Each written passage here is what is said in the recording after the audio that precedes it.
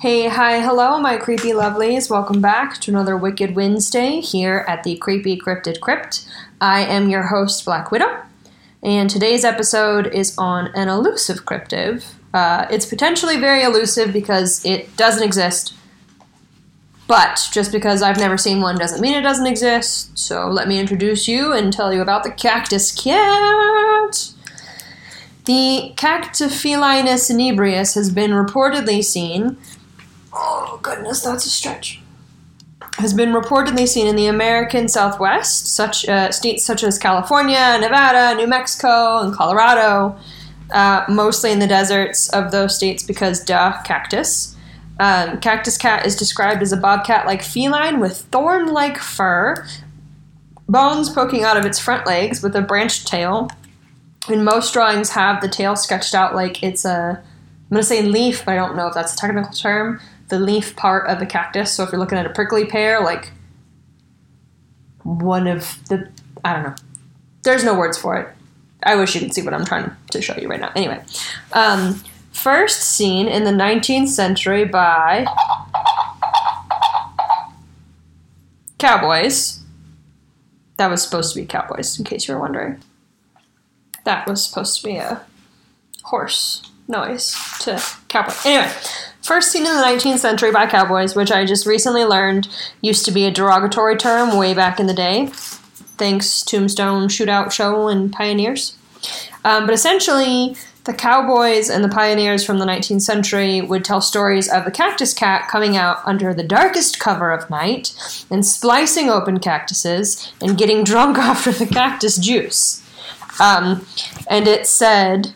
Because they were usually drunk, they didn't often attack people, but those who had been attacked by the drunken cactus critter would wake up with welts all over their bodies, like the cactus cat had tried to beat at them with its tail, which makes me think that this is more a way of people getting out of explaining why they drunkenly wandered through a bunch of cactuses at night, but who knows. Some reports included hearing the cactus cats in the night. They are said to wail in the night. Let me see if I can get a wail. My coffin box needs new batteries. Oh no, let's try this. Nope, that's a frog. Alright, well, said to wail in the night, and if they got close enough, you would be able to hear their leg bones rubbing together, which I thought was interesting. Other reports say that the cactus cat is merely a protector of the desert's cactus, and that they attack and kill humans who steal the cactuses, which is more interesting. And at the end of their night, cactus cats are supposed to hollow out a cactus to sleep in during the day. Outside of the cactus juice, nectar, whatever you'd like to call it, the cactus cat's diet consists of bugs.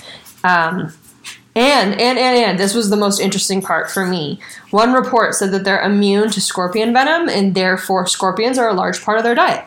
And I'm like, if that's true, I'll plant as many cactuses as you want around the rim of my fence, Cactus Cat, and you can keep the scorpions away from my house. I would appreciate that. Thankfully, we've been super lucky so far, but it's very cold right now, so nobody knows. And as far as their social life goes, it's rumored that they mate for life, and they have a lifespan of about 20 to 30 years. So, that, my lovelies, is all I have for you on the Cactus Cat. I will upload a photo to the Instagram. Thank you for joining me for a short and strange tale. Please don't forget to follow, subscribe, tell your friends, and join me Friday morning for the What the Fuck Friday. And yeah, that's all I got for you. So until next time you hear my voice. I'm sure that sounded absolutely horrendous. Okay, goodbye.